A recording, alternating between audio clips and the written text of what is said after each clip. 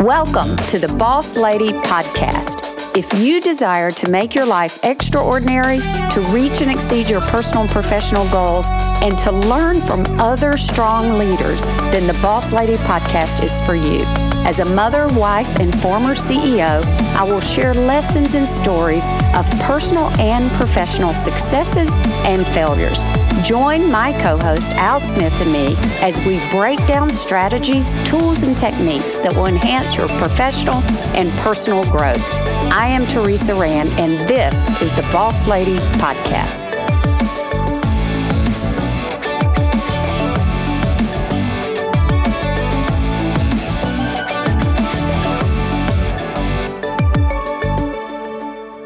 Welcome to the Boss Lady Podcast. I'm Al Smith here with Teresa Rand, who's the CEO and founder of Boss Lady and also of Teresa Rand Consulting and head Boss Lady. Hello. How are you doing? Hello. I'm doing well. Yeah. More importantly, you're doing well. I am. I'm the noise in my ears down to a small motorbike. So I'm yeah. If you're a new Got it. listener, Al had some pretty major ear surgery a month ago now. It's been 4 weeks. It's been about 5. Yep. Yeah, but he was down and Good. out for a year. So It felt like nothing was going to kill me, but it damn near drove me crazy. Yeah, That's about all so I we can say are about glad that. to see you back up and you seem a little more chipper Yeah. than you were. Yeah, no more excuses either. Now it's like, That's right. let's busy. Get this show on the road. Exactly. So, But, as usual, we have a really great Yes. guest that just say it because I always say it that I'm excited about. Yeah, I got to well, come you up with should be. another word. I need a thesaurus for excited. Looking forward to. enthused. I don't know. Yeah. Anyway, Excited is good. I just get excited every time we do these. It shows through. That's what we want.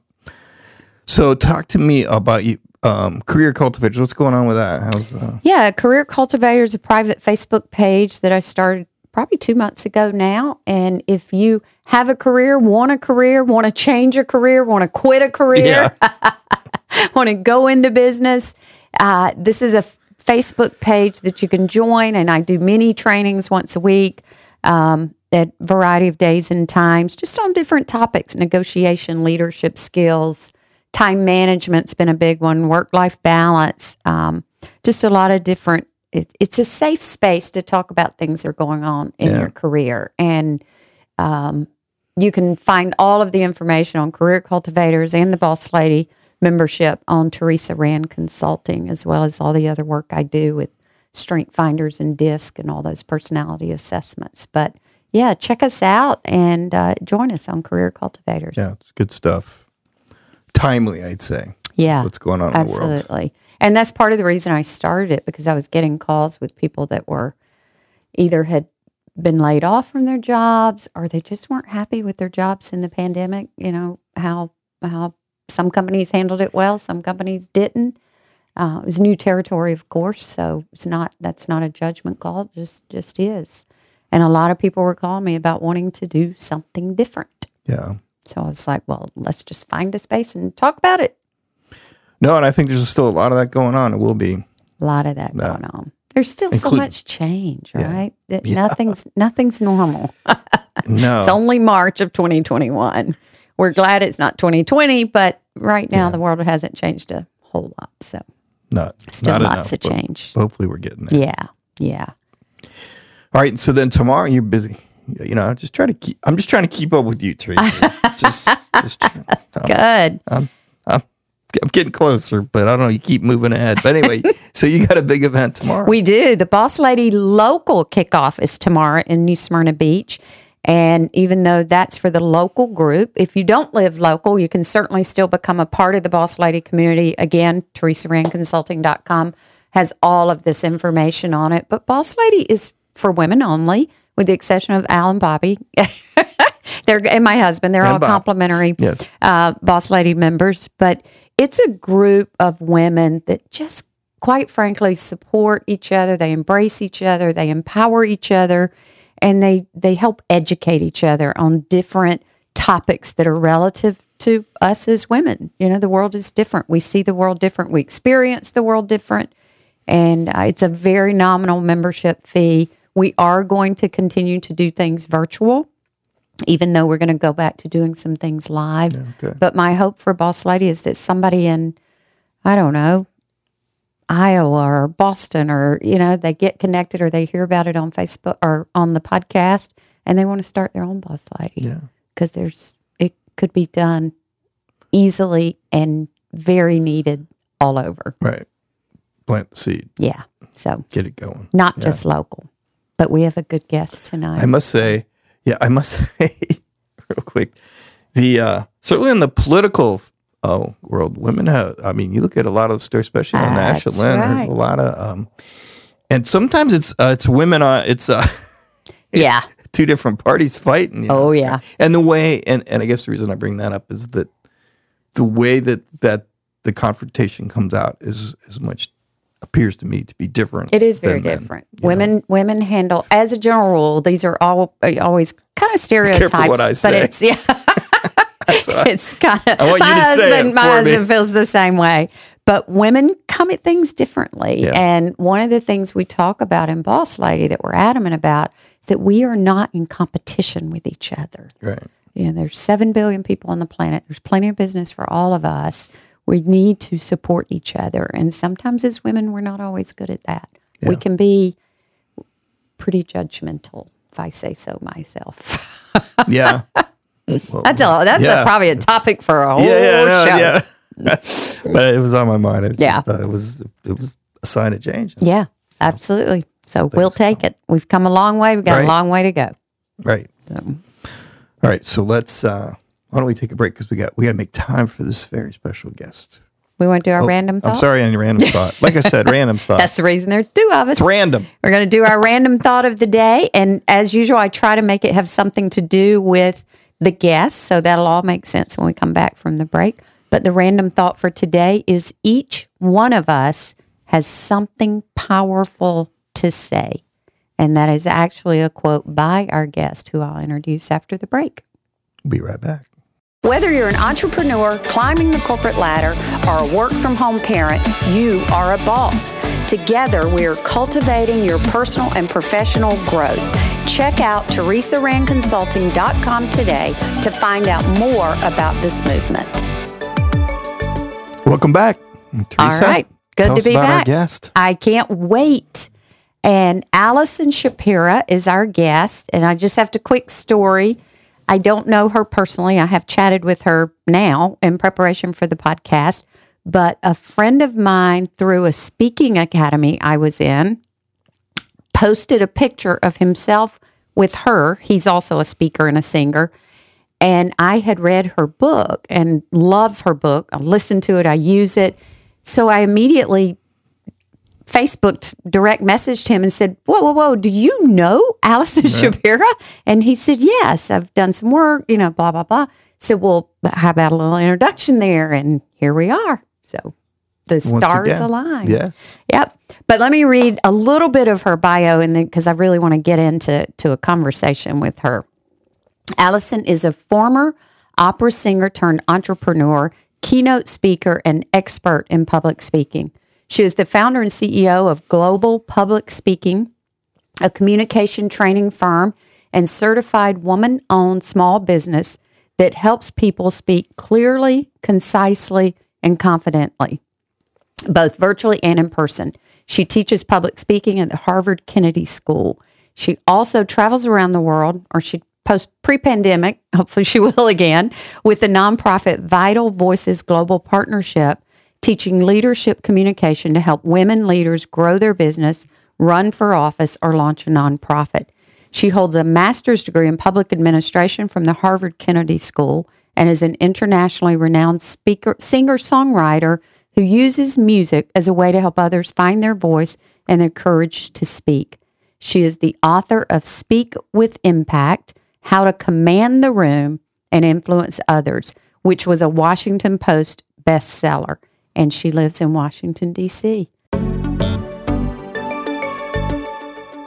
Allison, first of all, thank you so much for being here. As I had told the listeners, the stars just keep aligning. You're the second guest that I've had on that's been an author that I actually knew a local friend that knew you the same as I did the two gentlemen that we had on a couple of weeks ago, two authors, that someone went to the Navy with one of the authors, just like John, knew you from the speaking and singing world. So it's a small world if we just pay attention. But thank you for allowing John to make the introduction and for being here tonight. Of course, it's my pleasure. Yeah. So I have read your book. I have listened to your book. I use your book. So when I saw the picture with John, I was like, oh my gosh. Because it's one thing to have somebody on with a book that, you've read once and you put it down and it was good, but you move on, as opposed to having a book like yours that I literally use. I go to your website, I look at some of the things that to outline. If somebody calls you and you have to do a speech in 30 minutes, I know I can grab your material and make that work. So, just so you know, your book is very user-friendly for probably people you don't even know about. That's fantastic. I'm so happy to hear that, because that's the goal when writing a book like this. Not that someone reads it, puts it down, and moves on, but as you've said, reads it and is able to use it and go back to it again and again. That's definitely what my goal is. Good. So I know in the book you tell us kind of how you came to be, because this wasn't what you were setting out to be when you were in college. But it's such a great story, and a lot of our listeners may not have read the book yet, but they will after hearing you, I'm sure.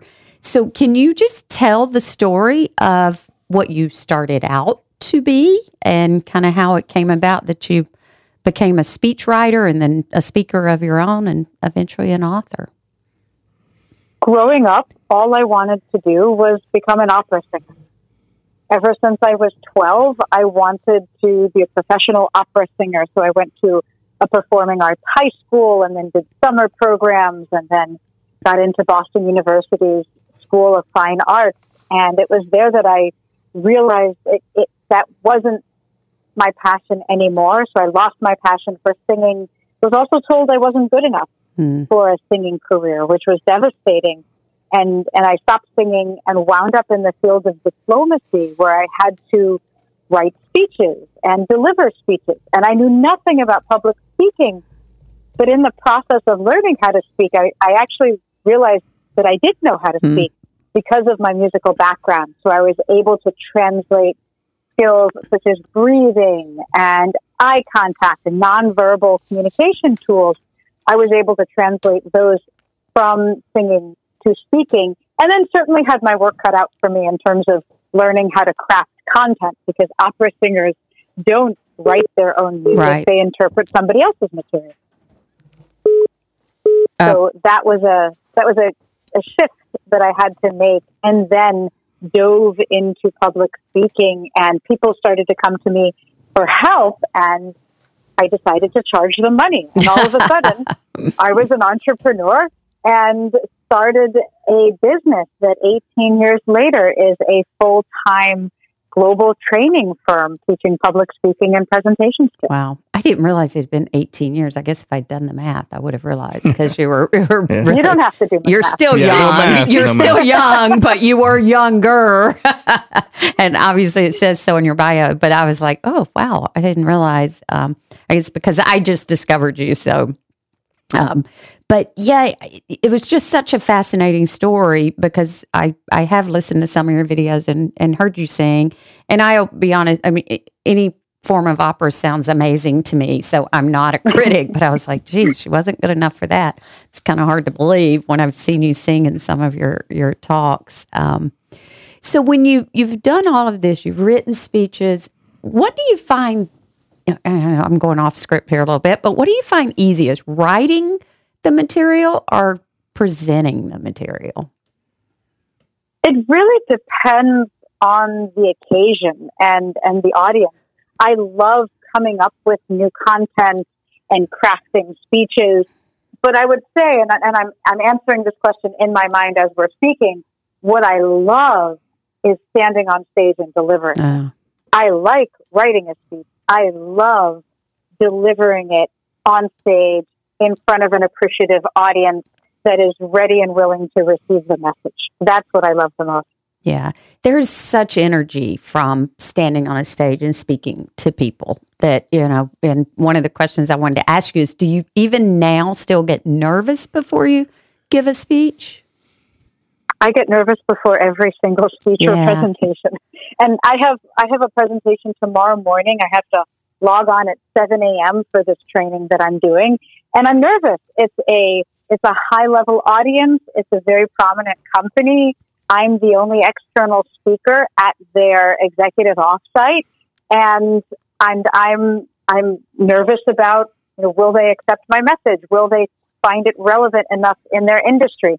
I know it's relevant, but there's always that question in terms of, will they recognize the importance of these skills? And so it's a nervousness I always have. Yeah. And what do you do? I know that's probably part of your lessons you teach, and you talk about executive presence a lot. And a lot of people don't really understand what executive presence is. They know it when they recognize it, maybe when they hear someone that or see someone that has it. But what do you do to calm your own nerves? I have a process that I go through, and I also have a process that I recommend to people to help them. It really depends, however, on what is it that's making you anxious. So I try to solve for whatever it is that's making me nervous and then eliminate that as a variable. So if I'm nervous because I don't know the audience, then, okay, how do I meet the audience in advance or talk to people who represent the audience? Am I nervous because I don't know if the timing is going to work out? Okay, I'll practice it out loud with a stopwatch, and I'll answer that question myself. So I try to control as many of the variables as I can that are causing me nervousness. But then there will still be some level of nervousness because it's normal. And then my job is to harness that nervousness and turn it into excitement. And I do that in a few ways. One way is that I exercise. So if I can, I'll go for a run, or if I can't go outside, I'll do push-ups or jumping jacks or something that helps harness that energy. It also, by the way, makes my voice sound stronger and fuller as a result of exercising. And then after that, as I'm preparing to speak, like right before, I'll practice deep breathing and meditation. And I know that sounds counter to the exercise, but it's all part of the process that I do the day of that then helps me center and focus so that I can block out everything else that might be on my mind and just focus on my audience and my message and my motivation for speaking to them. Yeah. And I think, even when you do vigorous exercise, you always have cool downs that kind of bring you back. Even in yoga, you have savasana, That's right. That kind of brings you back to that calm state. So I'm a huge proponent of breathing exercises and of course, exercise in general. You and I have chatted about, you're a runner, and we've talked about that and the importance of yoga, and it does carry over into everything that you do. So you talked about really you get a feel for your audience and you like being on stage to connect. How do you gauge, let's just say you're giving a 30-minute speech, a keynote, if you will, 30 minutes or an hour. At what point do you know in the speech, or what do you look for while you're talking to make sure you're connecting? And to use your book, Speak with Impact, how do you know it's impactful? The answer to that depends very much on the setting. So there's one way. If you're in person, there's a way that you gauge the impact or the engagement of the audience. Then if you're virtual, it's a completely different set of factors. In person, first and foremost, are they looking back at me?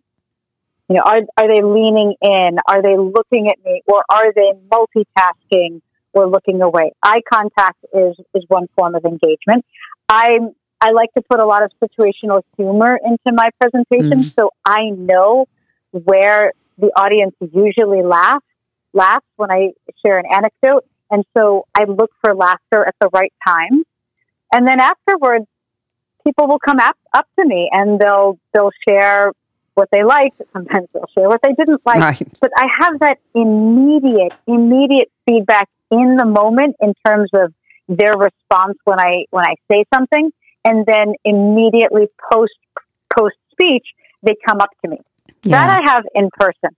Virtually, sometimes I'll have that, but it depends on the setup. If it's a Zoom meeting and I can see people's faces, then I can hear their laughter. Well, I can't hear their laughter because they should be on mute, but I can see their faces smiling when I say something. I can go ahead and see their responses in the chat if I ask a question and they respond. So I can gauge their engagement that way. What I don't have is right afterwards. I don't have that immediate feedback. And I did a program a couple of weeks ago where I couldn't see anyone. It was live streaming. There was no chat function. All there was Q&A at the end, and there were a few questions. And so I logged off of that presentation thinking, now what? Yeah. Did it go well? Did it not go well? And one of the things that we do is focus on the negative. So all I did was immediately focus on the fact that this was too short and this wasn't the right thing. And I started beating myself up because I had zero validation or feedback. And it wasn't until a week later that I had a debrief with the client, and I'm prepared for them to let me have it in terms of, you spoke for too short of a time. This didn't work. That didn't work. And they said, that was fantastic. Everyone loved it. Can we have your slides? Because everyone wants to see them. Yeah, we're our own worst critic, no matter if we are an expert, right? We're our own worst critic. Well, tell me about the time, because I know you talk about this in your book, and this is really the piece that I use if I have a 30-minute speech and I only, I've asked the day before, or if I have an hour and I've got a month to plan, and I know you can't go into detail, and we don't want to go in detail because we want everybody to buy the book, speak with impact. But what's the general rule, if you will, on how much time you need to prepare for a 30-minute or an hour speech?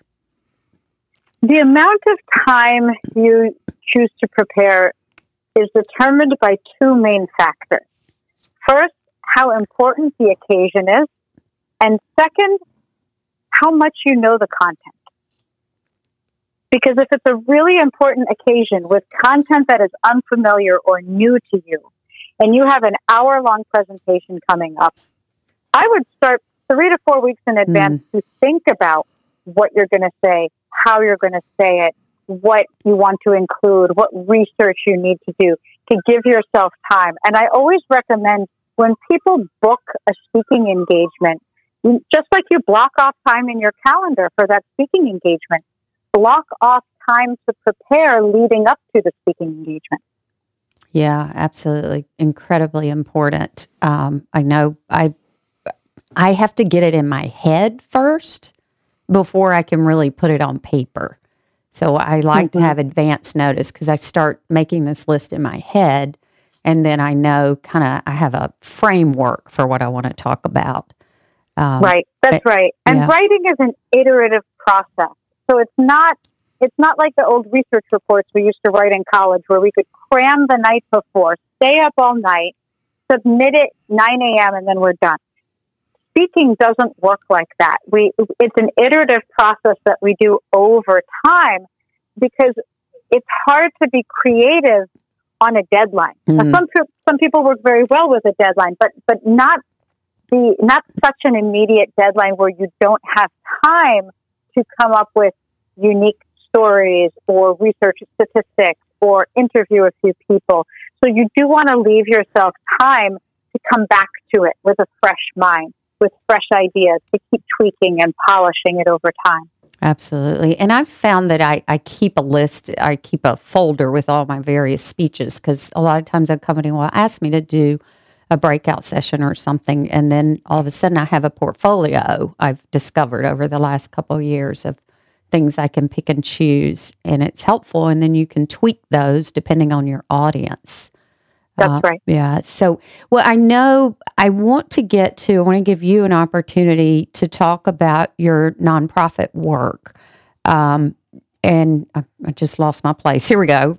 Nonprofit Vital Voices Global Partnership. I talked about it in your introduction, but it obviously is dear to my heart, even though I don't know a lot about it, just because it says you teach leadership communication to help women leaders grow their business, run for office, or launch a nonprofit. So is that your nonprofit, or is it a nonprofit you partner with? It's not my organization. Okay. It's a global organization that I work with, that they have these incredible programs all around the world for women in leadership. And they could be women who are in the private sector, the public sector, nonprofit. The idea is to bring together, to find these extraordinary women who are doing extraordinary things, bring them together and provide a network and then additional skill sets and support to help them grow their impact together. Oh, that's awesome. It really piqued my interest when I saw that. So thank you for the work you do with that. How do you fuse your music into, you put in your bio that, you use your music as a way to help others find their voice. Can you talk about that, how you do that a little bit? It's actually something I've only recently, I would say less than 10 years, I've been able to combine the two, because for many years the music and the public speaking were very separate until I had my first opportunity to do a TEDx talk. And that's where I decided to put together music and message. And it became a very powerful combination, because I realized that the singing experience, the musical journey I had been on, actually was very inspiring to people in their professional journey.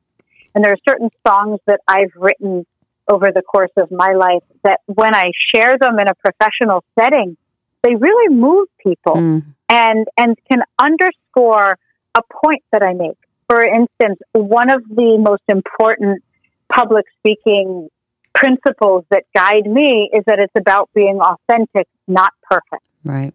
And as I share that message, I then share a song that I wrote traveling around Europe trying to find myself. And I talk about how as an opera singer, I was expected to be perfect. I wasn't perfect because there is no perfection. But folk music is about authenticity. Uh-huh. We don't go to a folk concert expecting technical proficiency. We may find it, absolutely, but we're not there to listen to it in the same way we would a classical music concert. We're there to learn about the folk musician and their journey. And if they stumble along the way, that's okay. They're being themselves. They're not pretending to be somebody else. And I share that as a teaching lesson, that public speaking is closer to folk music than opera. And so I bring home that point by singing a verse of the song that I wrote traveling around Europe. And if it's in person, then I've hidden my guitar backstage, and then I say, well, I happen to have this guitar here, and then I sing, and that's how I conclude my keynote. That's great. That's great. Yeah, well, I know I've seen some of that online. I think the video I watched, you were actually doing some opera. So it's really good. Yeah, music, right, Al? The universal language. Exactly. Al's a big music buff. Yeah. As you were talking, I was thinking, especially doing all this Zoom stuff. I talk to musicians, not having that feedback, not having that sense, like you said, of if people are following along or not, if you need to slow down or speed up or change course. It's got to be really difficult to do that. And my other question for you was, being authentic, I think, is so true. And I think a lot of the reason people are afraid to get up and speak in public is as much to do with what you just said, afraid of they're going to screw up. And when you watch a speaker, if they screw up, it just makes them feel more human. It doesn't make you judge them. And, unless they try to get real salesy on you, that's a problem. But that's right. But so in your book, what made you want to write this book? What is there like one thing you want to make sure that when somebody reads your book, they're going to go, wow, okay, that's what I needed to take from this. And that gives me go do some speaking engagements. The reason I wrote the book is because for years people have been coming up to me asking for recommendations on a book that they can read in order to improve their public speaking. And there are plenty of books out there about public speaking in general, but there wasn't a book to walk them step by step through the process of writing, practicing, and delivering a speech or presentation in any setting. So that's why I set out to write the book. I wanted to write the book, but then I could refer to others as a resource.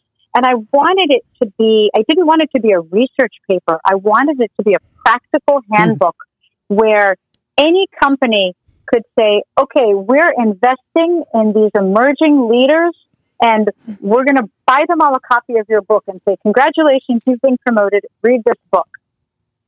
And it will help you find your voice in order to speak up at work or outside of work. I had this very clear idea of writing a manual that would help people learn to exercise their voice so that they could move into positions of leadership. That was the guide for writing this book, whether it's emerging leaders or even senior leaders. How do you use your voice in the exercise of leadership? And that was the focus of the book.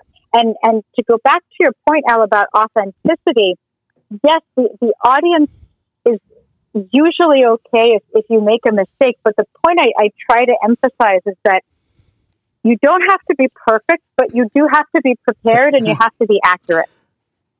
Oh, yeah. So Absolutely. They're not going to forgive you for coming unprepared and spewing falsehood. Yeah, they'll forgive you if you lose your place. Yeah. Well, and the word, I think the key word too there is practice. I mean, oh my goodness, practice. Yeah. So many people think, "Oh, I'll just get up and wing it," or I don't do good going off in it. Well, that's not the way it works. Yeah, you don't want to read it, but you also don't want to wing it. I've been my experience. There's a balance. Exactly. There's a balance. Absolutely a balance. Well, I actually am doing some work with our local community college on entrepreneurship program that they received a grant for, and part of the money in the grant, I'm facilitating the grant, is to build a library for the students. So your book is on my list to buy for the student library, because I was looking at the books they've purchased so far, and it's all about how to start a business. But, you know, if these young people are going to start a business, they're going to do a whole lot of talking to get people to buy into, either to get a loan or venture capital or whatever. And there's not a single book in the whole library that they have so far on speaking and the importance of that. So I'm going to order some of your books for that library, because I think it's that important. And it is a practical guide. And I know that for a fact. So, well, thank you. Well, Allison, I have just been so excited about getting to meet you, even if it is by phone, and get to chat with you and learn a little bit about you. But I want to end with some random questions that I ask almost all of my guests. So if you'll play along with me, these are just short, top of the head answers, right off the top of your head, and there's about 4 of them. So you ready? Okay. Sounds good. I'm ready. Good. So what one piece of advice would you give your younger self? Trust your gut and trust it quickly. Quickly. That's quickly. Yeah. Don't spend years wondering. Yeah, that's great advice. So what book are you reading right now? I am reading The Inner Game of Tennis. You said earlier on we were chatting, because we were talking about running, and you were saying that you're doing more tennis than running. So you're studying and practicing, right?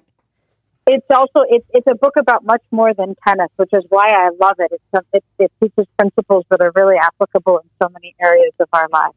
Yes. I have some friends that play tennis, so I'll have to add that to the list. I'll have to read as well. So are you a dog or cat, or neither person? I am a dog person who doesn't have a dog, but luckily I live in a dog-friendly building, so I can play with the dog. Good. That's the best world. That's why it's so fun being a grandparent.